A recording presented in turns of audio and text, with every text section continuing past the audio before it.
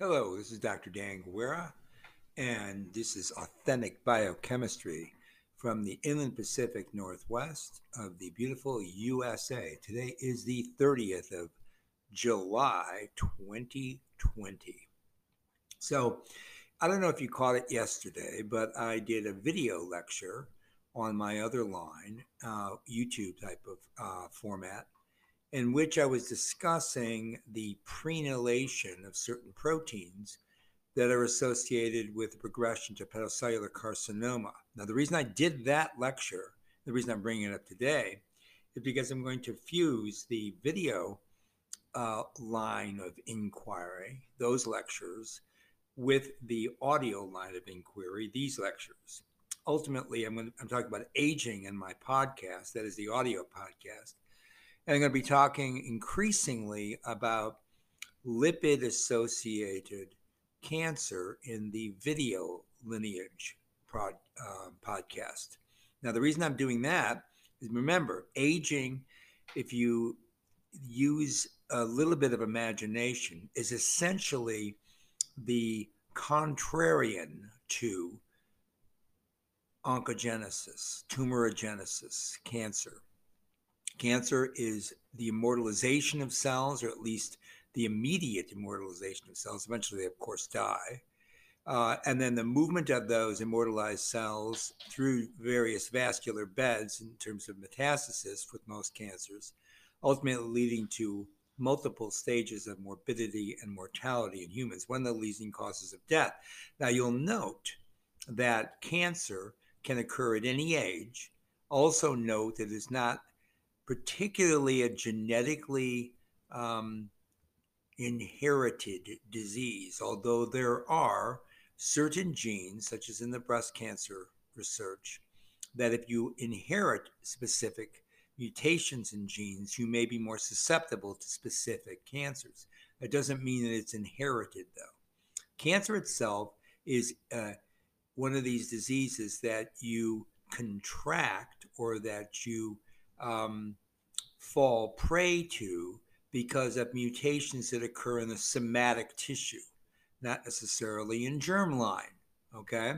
So once you get a mutation or a series of mutations that can lead to uncontrolled cell division, that normally gets checked by the immune system, just as when you get an etiologic agent, such as a bacterial infection, can be controlled by the immune system.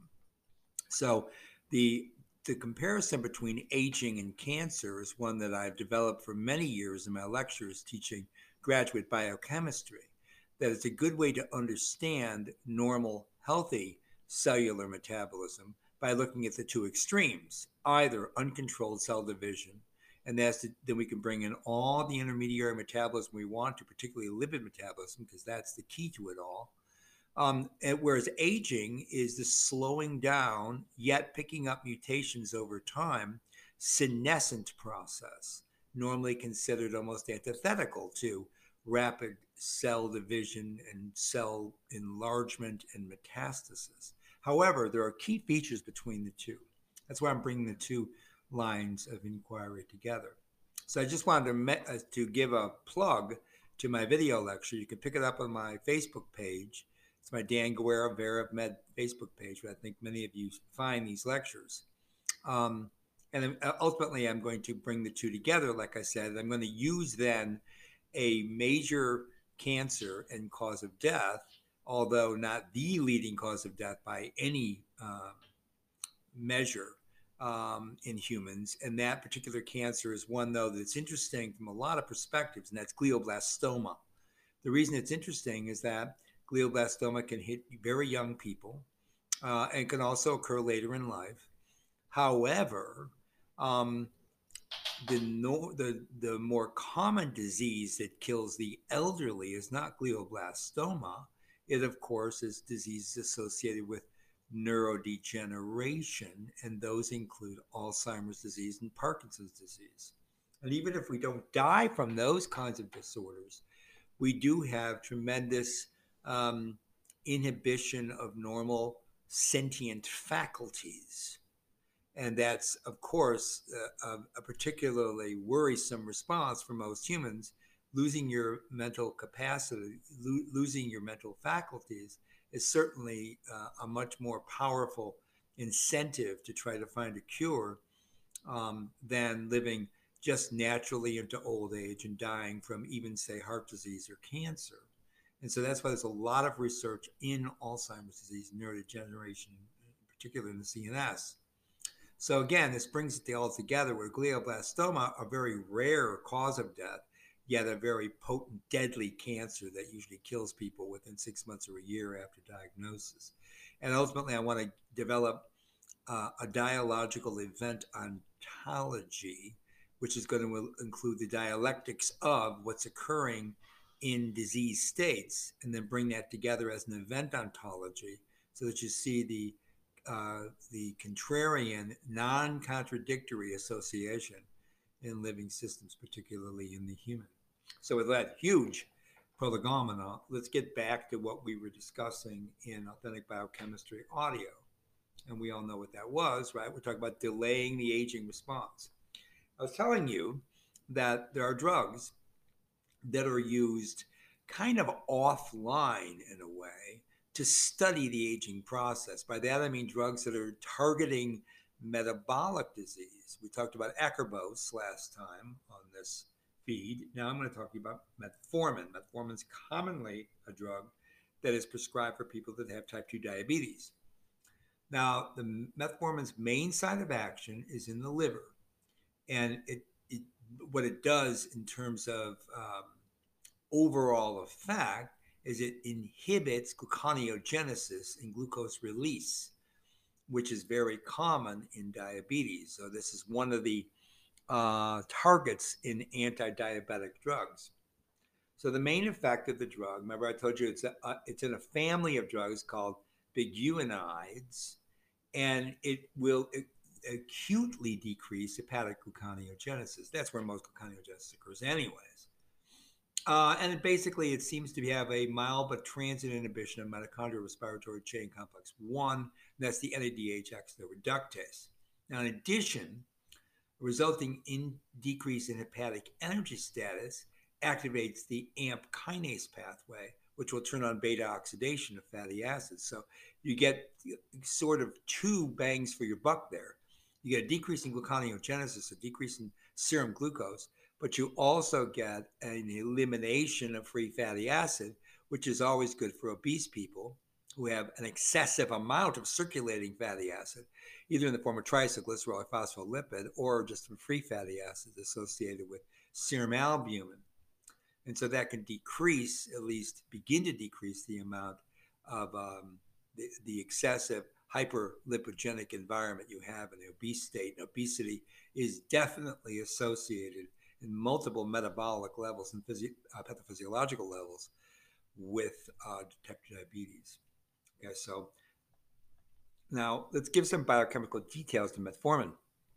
And this is the way that the drug actually works. It has a high acid dissociation constant, pKa of about 12.4. So it exists in a positively charged protonated form under physiological conditions. And as a result, it can only marginally cross the plasma membrane, and that does so by passive diffusion. Thus, its intracellular transport is mediated by different isoforms of the organic cation transporter, also known as OCT.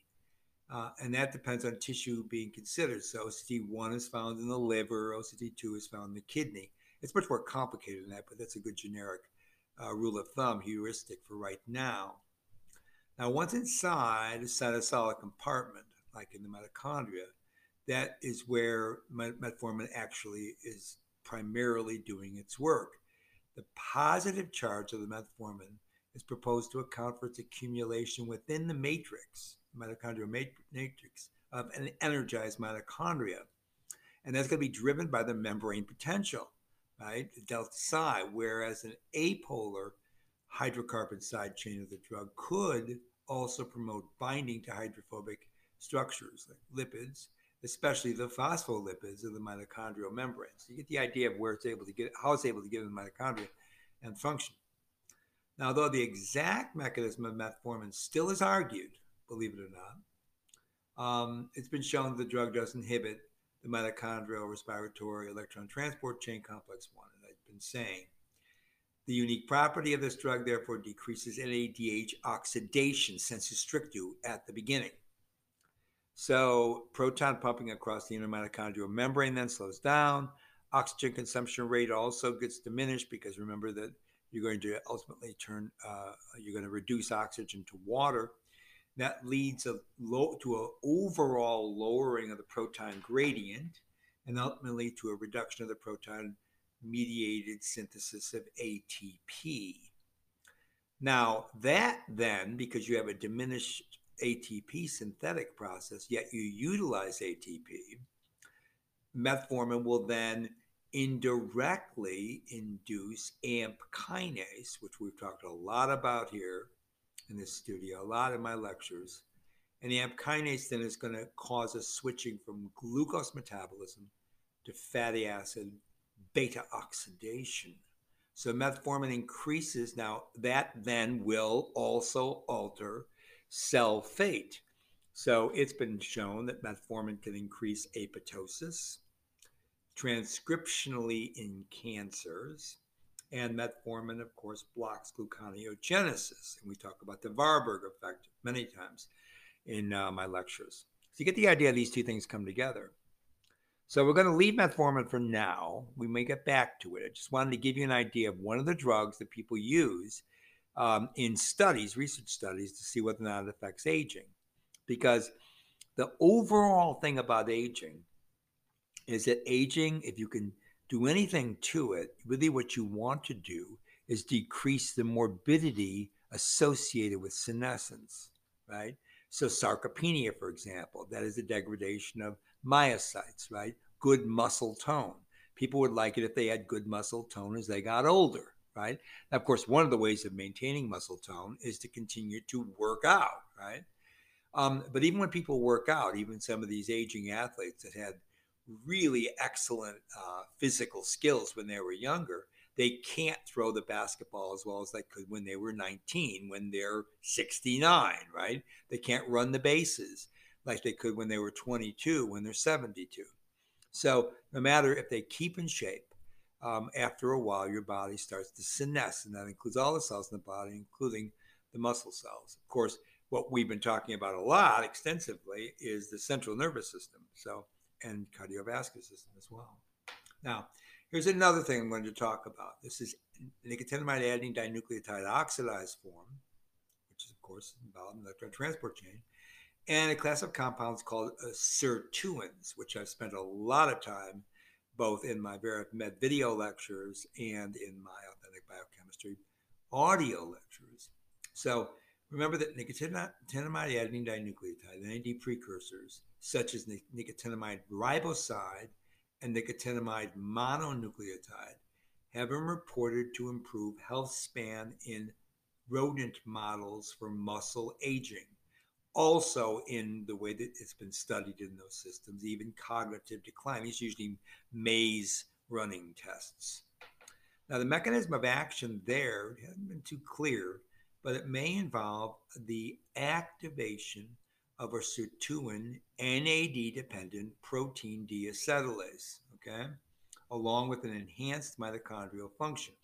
So sirtuins are deacetylases. And so what do deacetylases do? They remove acetate, right, that 2-carbon carboxylic acid. They remove that from what? From proteins, covalently bound proteins to acetate. And of course, the substrate for the acetylation of proteins is acetyl-CoA, a very important primary intermediate.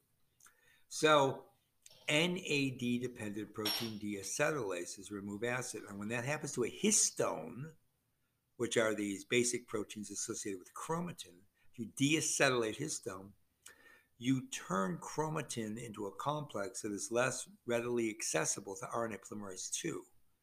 That means you get less overall transcription. So if you inhibit a deacetylase, okay, like with resveratrol, which is a phenolic compound that's found in fruit, particularly cranberries and grapes. If you inhibit the deacetylase, you increase the amount of acetylated chromatin and therefore enhance transcription, because acetylation of chromatin allows you to have more accessibility to the machinery that is involved in transcription. That includes RNA polymerase II and the single-stranded binding proteins that unwind double-stranded duplex DNA and allow for transcription. So you get the idea that there's a push and pull system here. Okay. Now, okay, so I'm going to leave that behind now, the sirtuin story. I just introduced it to you so you get the idea where I'm going here. Let's continue on. What else is known about aging? What other things have we seen at the molecular level? Age-related changes in hormones in subsequent supplementation are very controversial. So you know about estrogen replacement after menopause. You know that can cause cancer in some women, right? So that's not a good thing. Testosterone supplementation for boxers and for athletes, same thing. Excessive amount of testosterone has some positive effects on muscle tone, for sure, and even on mental acuity, but it also can render certain tissues more prone to autooxidation and to cancer, particularly when people dope with testosterone. So there's been this general interest in what is it in younger animals, what's circulating, let's put it that way, in younger animals. Is there anything there, the total composition of what's in circulation or that is found in tissues, in certain tissue types, that makes younger animals young and older animals old? Okay, it's like the age-old question, the fountain of youth, right? So people have been doing studies now for quite a while, what are called heterochronic parabiosis studies. So heterochronic, so that means two different time signatures, so young and old. And then parabios is where you link two individual organisms together in terms of their circulation. I know it sounds a little bit like science fiction, but people do this with mice and with rats, okay? So these are called heterochronic parabiotic experiments. And that's where the circulatory system of an aged mouse is shared with that of a young mouse. And what is suggested that there are many humoral, that is blood-borne factors, that may actually have something to do with age-associated decline. In fact, efforts are underway to determine whether the transfusion of juvenile plasma can delay Alzheimer's disease in an Alzheimer's disease model. Now, this is not being done in humans, at least not in terms of passing all of the restrictions necessary to do experimentation like this in America. So in aging, when you look at when an older animal is parabiotically hooked up to a younger animal, this heterochronic experiment in mice, you get in the younger mice, okay, decreased neurogenesis, impaired synaptic plasticity, and impaired cognition. Now, that means something's in the older mouse that's being transfused into the younger mouse in their sera. Okay? Now, that's kind of strange, right? Now, if you look at the other side, what's going on in the older mouse that's hooked up to the younger mouse, you get, in some experiments, rejuvenation. You get increased neurogenesis in the older mouse. You get an unknown yet positive effect in synaptic plasticity, that is neurotransmission, and you get an unknown and sometimes yet positive effect on cognition in the older mice. It's again doing maze runs for older mice versus young mice. So this is really weird, right? But it seems that there are both non-peptide and peptide hormones involved in this heterochronic parabiosis. And I could talk a lot about that, but I would say those experiments, because they're done in only rodent models, are interesting and may reveal some important factors involved in old animals versus young animals. But it's not the kind of thing you can expect to be transferred to humans. And I would think that that would be a really unethical thing to consider. For example, people doping with juvenile serum into older animals. I just don't think that that's something we want to explore, except at the level of maybe understanding it in the rodent models. So that's where that is. But it has to do with non-peptide and peptide type hormone transfer. That's one of the things that's been studied in these heterochronic parabiotic experiments. Now, there's also mitochondrial targeted therapeutics. Okay. This is no surprise because mitochondria is where you're getting all this energy production, right? Right. So, what's going on here? Mitochondrial dysfunction is a major contributor to aging and age related diseases. Again, the mechanisms are complex. Interventions that augment mitochondrial function, bioenergetics and biogenesis, for example.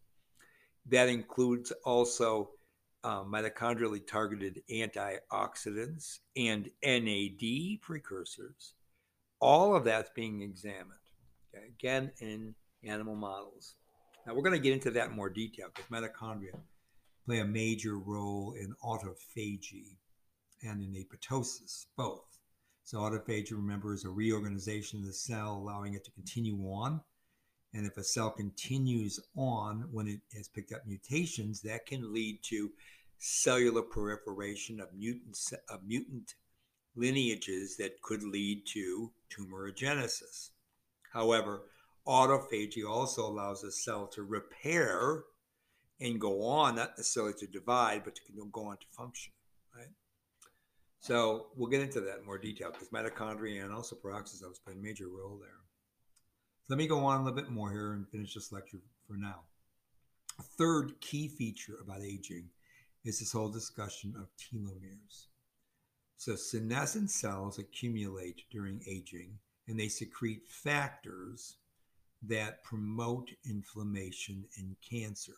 Okay, so these are senescent secretory systems, which I talked about a year ago in the Authentic Biochemistry video lectures. We're going to get back and revisit that. Now, telomere dysfunction is a major cause of cell senescence. It's been known for a long time in, again, experimental animals like C. elegans. So, genetic and pharmacological strategies to target and kill senescent cells, would that enhance lifespan? In other words, get rid of the senescent cells, would you then have a continual genesis of younger cell lineages or a maintenance of the younger cell lineages? So this has been studied in animals. So for you to understand that, you have to know something about telomerase and senescence. So somatic cells of humans show a limited capacity for proliferation in cell culture. That's called the Hayflick limit, and it's about 24 divisions, and they start to senesce. Now that corresponds also, interestingly, with aging with the organisms. That's the Hayflick experiment. Hayflick is the name of the research and study, the limit of cell division in human cells in culture. So phase one, cells grow rapidly when placed in culture. That's 30 to 60 different divisions or cell cycles, right? Then cell growth rate slows after many population doublings. So you get this population doubling, and then you get a phase two where cell growth rate slows, okay? Now, this isn't all the cells that are going to go through population doublings. This is just some small group of cells. So still the Hayflick limit looks like it's about 24 cell divisions in total of all the aggregate of cells that you get in a population, right? Phase three, then, the cells stop growing altogether and they can never enter the cell cycle, okay? Once again. However, cells remain viable for some extended period of time. So we don't know what all that entails, but we know something about it. So the number of population doublings that occurs before cells become senescent varies with the cell from different tissues. Cells from young, also from age. Cells from younger individuals divide many more times than cells from older individuals. So that does suggest that all somatic cells are capable of a limited number of divisions. Thus, cell senescence may contribute to organismal senescence. So this is the whole Hayflick limit analysis. Now, telomeres and senescence. This is where this came into vogue and where we began looking at. Okay, I want to make sure I have enough time here. It looks like I think I still do. So let's keep going with this. So one trigger for cell senescence is the shortening of the telomere. Now, telomeres are short repeats of DNA, and the sequence is GGGTTA on the ends of chromosomes. They basically are considered to form a cap at the ends of chromosomes. They protect the ends from being degraded by nucleases. Each time a cell divides, it loses about 100 base pairs of telomeric DNA. Telomeres are about 10 kilobases long in embryonic cells, but after about 80 cell divisions, telomeres wear down to only 2 kilobases. This is where you start to get then chromatin degeneration. It's thought to be a minimum length, about 2,000 base pairs, and that starts to trigger senescence. So the enzyme telomerase is a reverse transcriptase, actually, and it restores telomeres. The enzyme is active in germ cells and in stem cells, but activity is not detected in most somatic cells. So telomerase is reactivated, interestingly, in cancer cells or so-called immortalized cell lineages. So an experimental introduction of telomerase into aging human cells, now this is just cells in culture, right, can prevent senescence and lead to a form of cell immortality, again in cell culture, not in animal systems. So if the telomerase gene is knocked out, mice develop problems after several generations. Their telomeres become too short, they lose fertility first, and then they lose and are more susceptible to several other cell divisions and in cell maintenance. And also they become far more susceptible to disease. Mouse telomeres are much longer than are needed, so believe that it's not just telomere length that has a role here, but it has something to do with telomerase activity. Remember, adding back those ends. Right? A lot has been studied here. So you can ask the question, I'm going to stop here for today. Why don't all cells maintain telomerase? If this is the case, why wouldn't you just think that it would be useful to maintain the telomerase? Well, it looks like it might be a safeguard against cancer. And that is because if human cells live too long, they accumulate mutations due to all the oxidation, and also sometimes because of environmental carcinogens. And those mutations will accumulate slowly, but after about 24, 25 cell divisions, they start to really increase. And that's because of decrease in DNA repair. Right? So DNA repair goes down, mutations continue to accumulate. That can lead to an oncogenic event. That might be one reason why cells don't maintain the telomerase activity. So I want you to keep that in mind as we go through a further discussion. Again, this isn't a series of lectures that's going to just be about these major factors. I've been giving you a couple of things, sirtuins, I talked to you about oxidants, now I'm telling you the telomere story, right? None of these has panned out as been universal and necessary for cells to maintain any kind of, for example, juvenile longevity. So that's not the only story there. I started telling you about those parabiosis experiments. Another feature, the serum in younger animals will not keep older animals alive that much longer. It only seems to cause some mechanistic changes, right? Such as a slower decline in muscle senescence or sarcopenia, but it doesn't make them immortal. So there's way too many factors to consider that these factors alone play a role. And I just told you about the last thing. If you have a lot of telomerase activity, you pick up more mutations, and then you start getting cancer. That's another whole concern, right? So we're going to continue on this. I'm going to go back and forth between video and audio, so I want you to know where I'm going. Again, this is Dr. Dan Guerra coming for you from Authentic Biochemistry Studios on the 30th of July, 2020. And I'm saying bye for now.